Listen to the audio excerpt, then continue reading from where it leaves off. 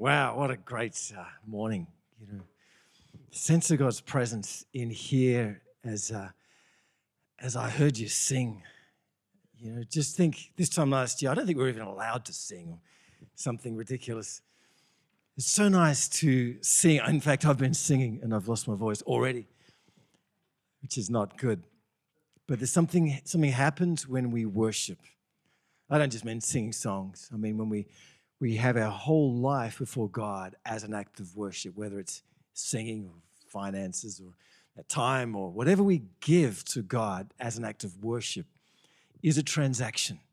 You see, something happens when we give of ourselves to God. Amazing things happen. Heaven comes to earth and we find ourselves in heaven. It's just amazing. Anyway, that's not what I'm preaching about. Let me pray. Jesus, I thank you. I thank you for your word. I thank you for the book of Philippians. I thank you for the example of Paul.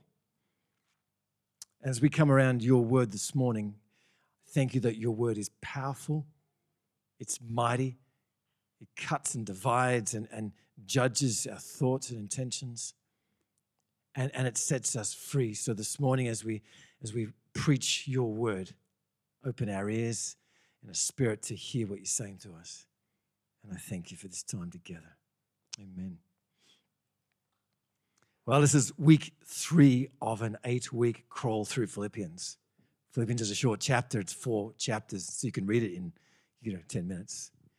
But there's so much depth in here that we thought, let's take our time and wade through it verse by verse and see what this incredible book is saying. Of course, written by Paul the Apostle, the great church planter, to a church that he founded in Philippians. You can read the story in Acts 16.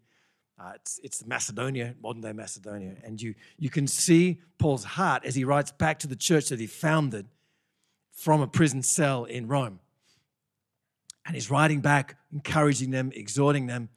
But one of the major themes in here is actually unity and being together. There's a number of references.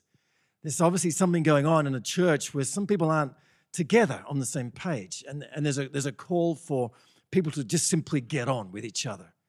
Now, what message would that be for today? I mean, have you been to a restaurant lately and you've seen the signs at the counter? It says, please be nice to our staff. Please be courteous and patient. We're understaffed and all that, Or have you been traveling somewhere and you've seen the signs? You've been to a shop and you've seen the standard sign? Since COVID, somehow we've all got really grumpy or short with each other or impatient. I know that Ro went to a restaurant not so long ago and the waiter was just frantic. He said, I can't, you're being nice to me. Why are you being nice to me? Because everybody else is so grumpy. If ever there was a call for this kind of messages today, somehow we've lost the art of connecting. That's just our broader society, of being civil, of being polite, of just basic human courtesy. Why else would we need to write those signs? The problem is, it's just an external thing, isn't it? While you're here in this restaurant, at least smile. When you go home, it's all right, There's a way deeper. I tell you, this morning, you are going to discover something way deeper than just a little encouragement. Just be nice to people. Like we've got that in our world. It doesn't really work because there's no power in it. Because if you're like me, I read those signs and I go, that's a ridiculous sign. Like, why does our society need those signs? This morning, what we see in Paul's writing is the power to overcome and to be actually really, really engaged and on the same page with people. Let's dive in. Now, I'm going to read this passage from the Message version, and then I'm going to unpack it from the NIV. Is that okay? Here we go, because this is fun. Philippians 2, verse 1. Just listen to this. If you've gotten anything at all out of following Christ, if his love has made any difference in your life, if you have a heart, if you care, then do me a favor. Agree with each other. Love each other. Be deep-spirited friends. Don't push your way to the front. Don't sweet talk your way to the top. Put yourself aside and help others get ahead. Don't be obsessed with getting your own advantage. Forget yourselves long enough to lend a helping hand. Think of yourselves the way that Christ Jesus thought of himself. He had equal status with God, but didn't think of much of himself, that he had to cling to the advantages of that status no matter what. Not at all.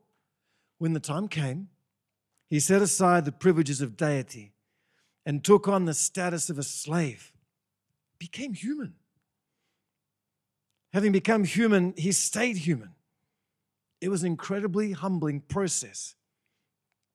He didn't claim special privileges.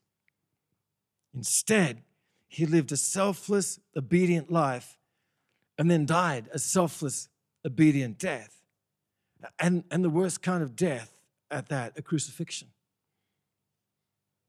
Because of that obedience, God lifted him high and honored him far beyond anyone or anything, so that all created beings in heaven and on earth, even those long ago dead and buried, will bow and worship before this Jesus Christ and will call out in praise that he is the master of all, to the glorious honor of God the Father. Did you catch it? The secret of getting on with people, the secret of having a sweet marriage, a sweet family life, a sweet workplace, a sweet neighborhood connection. Did you see it? I tell you, this is going to change your relational world if the things that Paul is exhorting us to is put in place in our world. It will make a difference. So let's drill down and work out what's going on. And we see the example of Christ,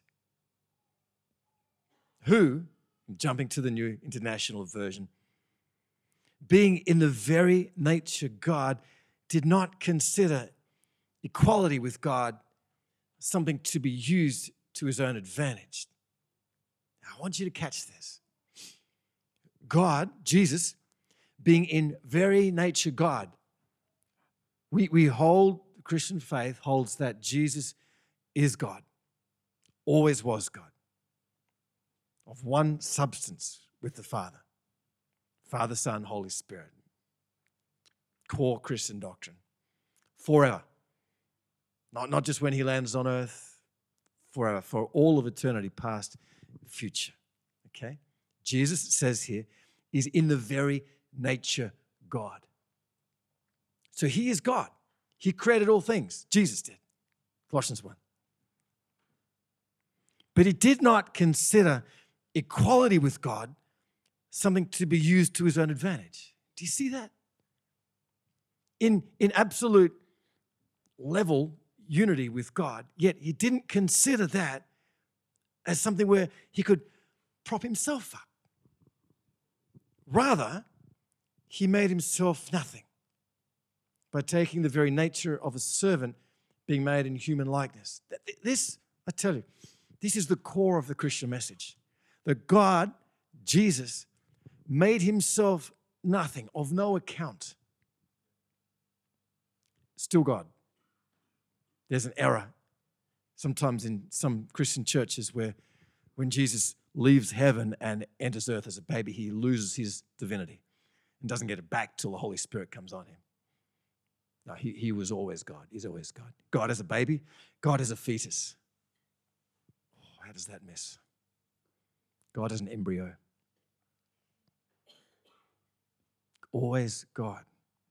But he made himself nothing, of no account, by becoming human. Is there a more humbling thing than for a God to be found in human form? Is there a thing more helpless than a human baby? Thank you. Cute. There's a few little babies in here. Cute, beautiful, helpless. I was talking with someone during the week about this, and just, there's such a mystery.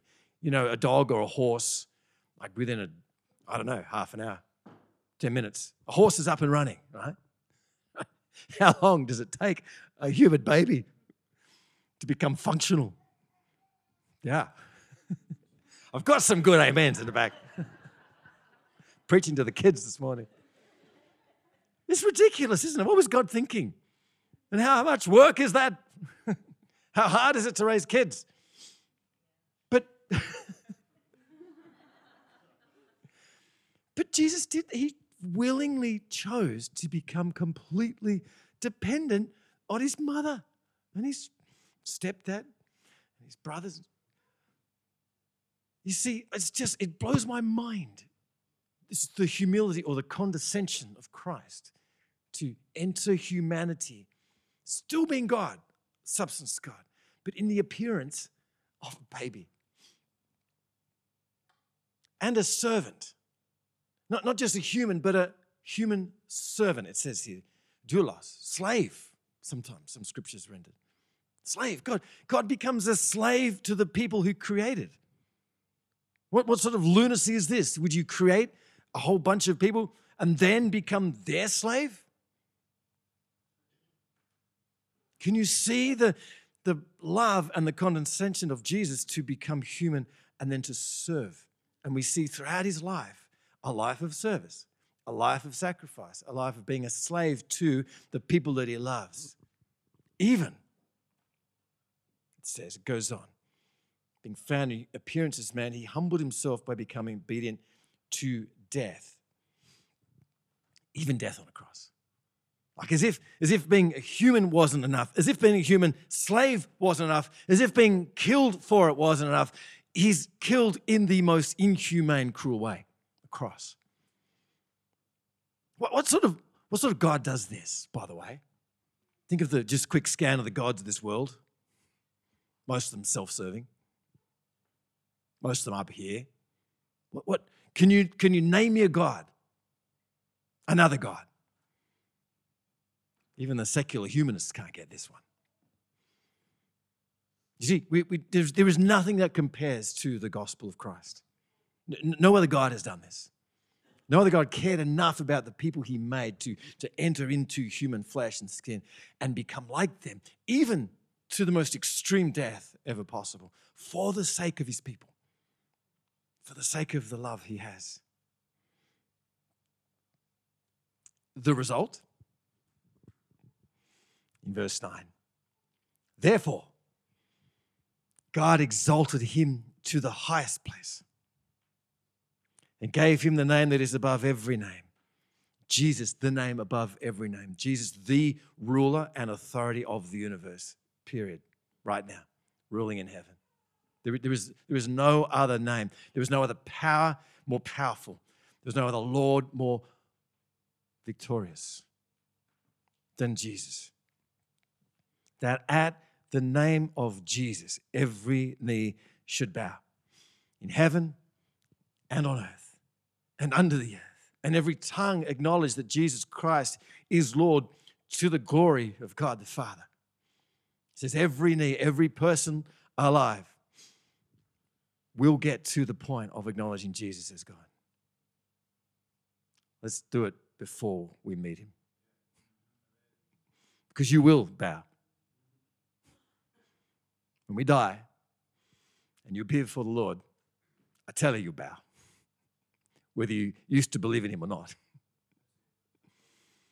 The reality of the power of God will humble every single person.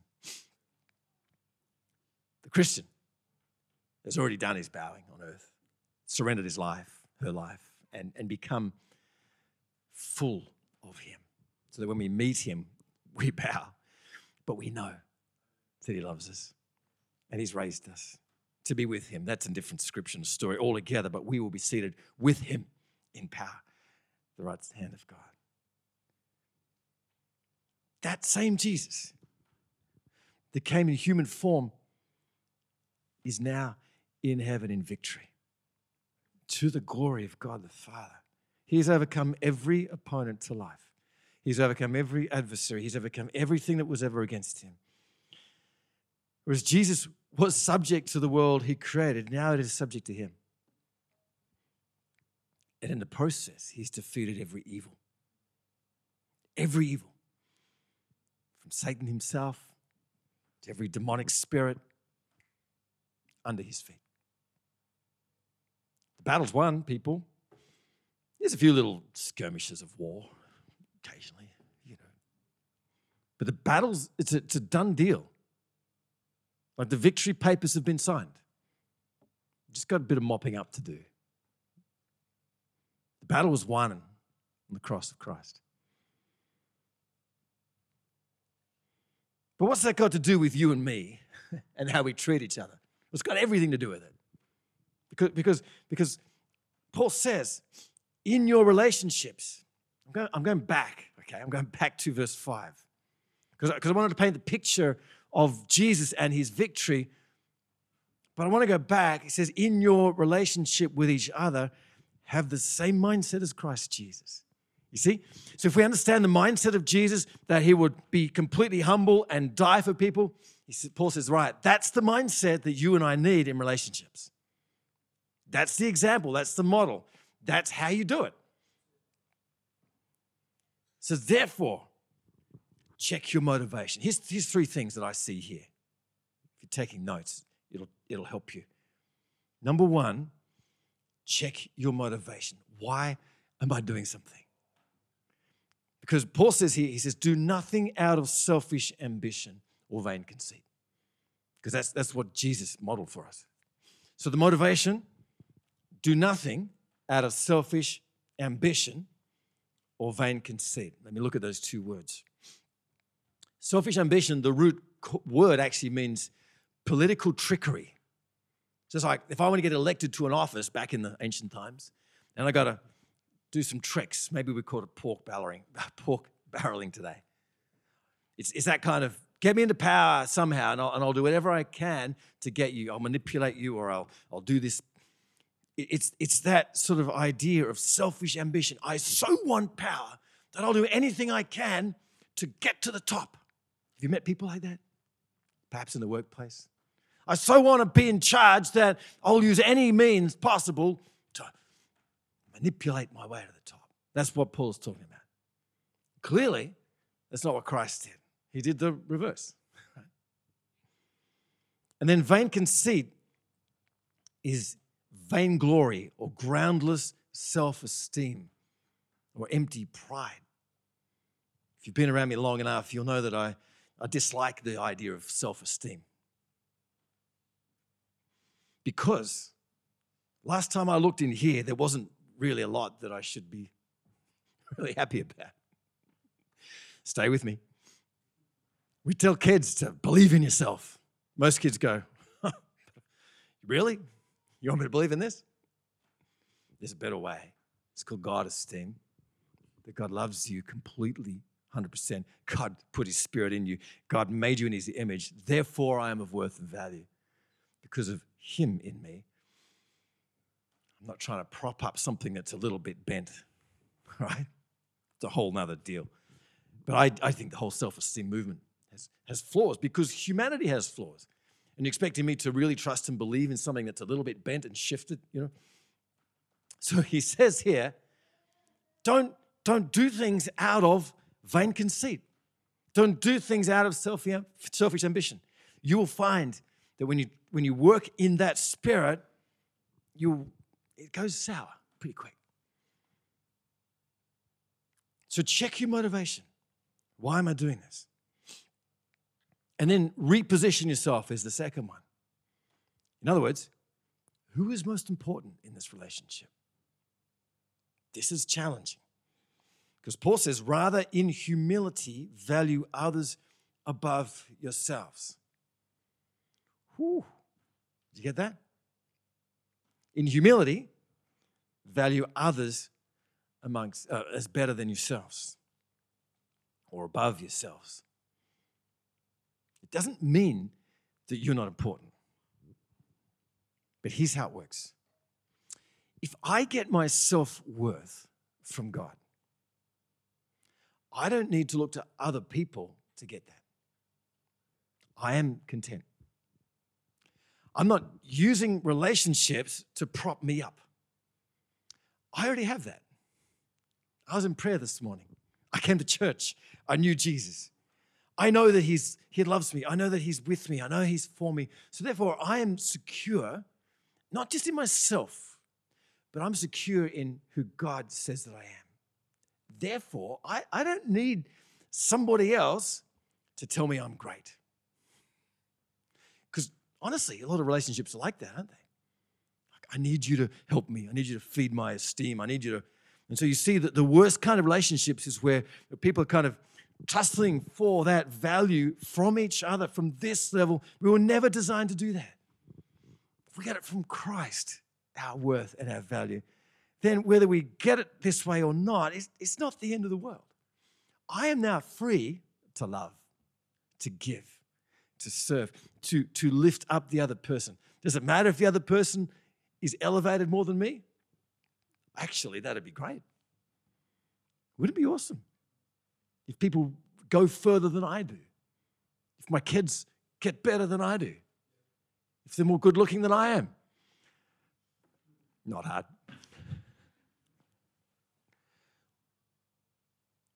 Reposition yourself and make it practical.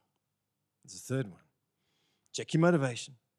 Reposition yourself and make it practical. We can talk about it, can't we? He says, not looking to your own interests, but each of you to the interests of others. Start with the family, those closest to you. What does it look like in the tussle in a marriage or a key relationship? What does it look like? Father, son, mother, daughter, kid, grandkid, whatever context you're living in, housemate. That's fun. I've been there. What would it look like if in my family I put myself, my own needs last and elevated the needs of the others? What would it look like if I was the first to serve someone else? That's leadership, by the way. Each of you looking to not just your own interests, but the interests of others. What would it look like in the workplace?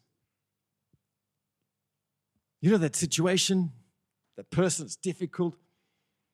You don't want to do anything for that person, but you know what? If you just brought them a coffee that morning, hey, brought you coffee. Went above and beyond. I bet you could crack it. In every context that I have in my work and my work outside of church, I make it my mission to make sure that I'm on the same page with everybody. That there's nobody that I can't relate to. There's no one that is too small or big or arrogant or whatever. I work really hard to crack people so that I can have a level relationship with someone. But here's the best thing, because what you could do is you could take that advice and go, okay, all right, I'll do that. This week, I check my motivation. I'm going to reposition myself, and I'm going to make it practical. I'm going to wash up after every meal. You probably get to Tuesday and get sick of it. If you're anything like me, there's resolutions. So I'm the man. I'm going to fill up the petrol in the car before my wife realizes it's running out of fuel. Because she never fills the fuel up.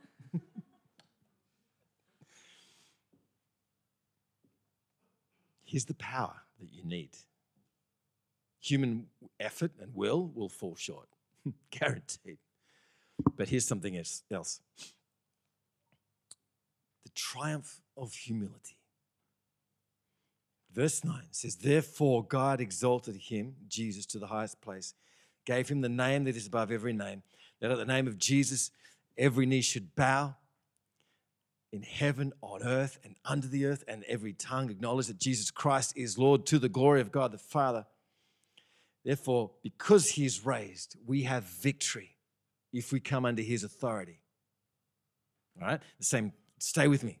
The same power that rose Jesus from the dead lives in me. Okay? Because Jesus is victorious, I can walk in his victory.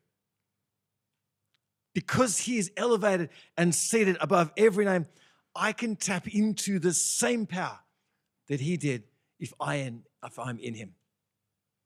So much richer. So I have the resources of heaven inside of me. I have the Holy Spirit living inside of me. I'm not just dependent on my own will. And there's some really willful, smart people out there who don't know Jesus, who are way kinder and way better than I am in life. All right, you've probably met those people. Just think, man, this person's just such a lovely person. They don't even need Jesus. But I need Jesus because I know what's in it. But I got something else that person doesn't have. I have the power of heaven because Jesus has conquered death and evil. I can use that same power to love my family, to love my workplace, to be kind to the waiter at the restaurant. Not because of some self-help, but because because the power of Jesus is in me and actually wants to flow out. The same spirit of Jesus is in me, and the same servanthood and love for people then starts flowing out. You need Christ. This is the gospel. We can't do it on our own. We lay down our life, we pick up the power of Christ, and He helps us in everyday life. So don't try this alone. Don't just make resolutions. Come to a point of repentance, saying, Jesus, I'm sorry, I've tried this, but I can't. That's the good space. That's where you start. Because in that space, you recognize your own human limitations and you go, well, I can't, but you can.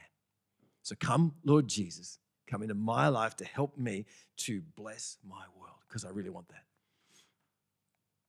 This is exciting. This is going to make all the difference in your life. It's the gospel. And so Paul, writing to the Philippian church, he's basically saying, agree with each other. Get on with each other. Don't let bitterness simmer at all. Don't let any unforgiveness come. Just nip it in the bud. Do you know why I love the church? Because every single one of us here is different. Every single one of us has the potential to, annoy somebody else. Why does God put people together? Why do marriages happen? I mean, it'd be so much easier if I lived alone. Did I just say that? Metaphorically speaking. I mean, no one would tell me what to do. No one would. Theoretically speaking. I mean, it's really easy. I don't need to forgive anybody. I just do what I want to do. Trying to make this sound good. We have a great relationship. Hey. But there's something happens in the rub of opinion, of personality, of will. That just, do you know why God puts us together? So we can learn to forgive each other, which is way more powerful than never having to forgive that person. If we're just perfect all the time, there's no need for love. God's smart. He's sorted this. I'm going to help people love. So I'm going to put them together. Marriage is supposed to be fun. Hey, Tash, Zach, it's good. It's a trick, I tell you. It's a trick. It's God's trick to knock the edges off us because we walk through forgiveness. So if I offend, don't stay offended. Ask for forgiveness. Move on. And in that asking forgiveness, we become much better people than if I'd never had to ask for forgiveness in the first place. Move on. There is so much right there. So much right there. I asked the musos to come up. We've got about 5 minutes. I want to make this really, really practical in your life this morning. Because all of us have a context. All of us have people in our world. And if you don't have people in your world, find some people. Church is a good place to start. Having a new attitude that Christ gives us is about employing His power to help us change in the middle of that. So if you want to become more like Christ, this is how it works. If you want to become more holy, here's how it works. If you want to serve the people and bless the people in your world, this is how it works. Have the same mindset of Christ. Don't do anything out of selfish ambition or vain conceit, but in humility, consider others as better than yourselves. There it is. Do nothing out of selfish ambition or vain conceit, but in humility, consider others as better or more important than yourself. Doesn't mean you're not important. Get your importance from Jesus. It's way more significant than anyone on this world can give you. But having that importance, don't use it to lord it over people. Use it to serve people. Use it to build people. Use it to build bridges, to bless people, to engage with people. Don't have enemies. I want you to think right now, maybe just close your eyes for a moment. We've all got people like that in our world. Who is it that really bugs you right now? Don't say that loud. That might be next to you. Who is it that's just grating on you? Who's really difficult to get on with? Who's making life difficult for you? Kids, it could be people at school, just that person, a bit of a bully, or just manipulative. Maybe it's in the workplace. Kids who've never really grown up. Just little power plays. Just silly things, but it makes life hard. Maybe it's in your marriage and it's just difficult right now. I want my thing and she wants her thing and we can't quite meet together. Maybe it's with one of your kids, or kids, maybe it's with one of your parents. Maybe it's with your aged parents.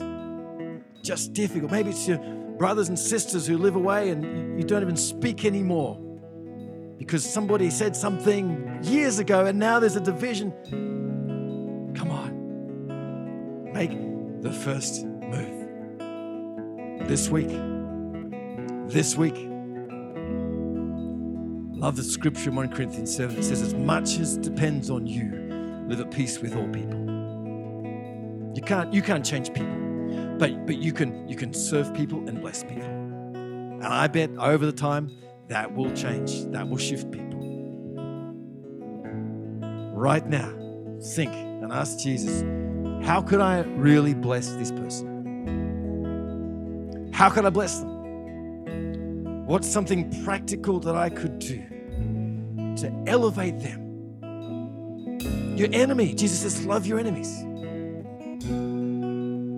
What practical thing could I do to bless them? They might not even know it's you. You've got to be smart about this. But here's the thing, it has to cost something. It's like fasting, it's like giving. If it doesn't cost us, there's no gain. It costs Jesus immensely to do this. It'll cost you. Ask right now, what can you do? What can you do to bless somebody this week and put into place Philippians 2 as a practice? And then it becomes a lifelong practice. And then every now and then you have to remind yourself and you read it again. But right now, I want to pray for you. Got that person in mind? Jesus, right now, I'm praying for every situation, whether it's a neighbor, a work member, a kid at school, our own marriage partners, a kid, our own parents, brothers, sisters, wider family, neighbor who annoys us. Lord, I'm praying, show us something practical that we would do to elevate that person and put into place our own humility. Jesus, come, give us the power that we need to do this by your Holy Spirit, because you have been raised from the dead by doing this.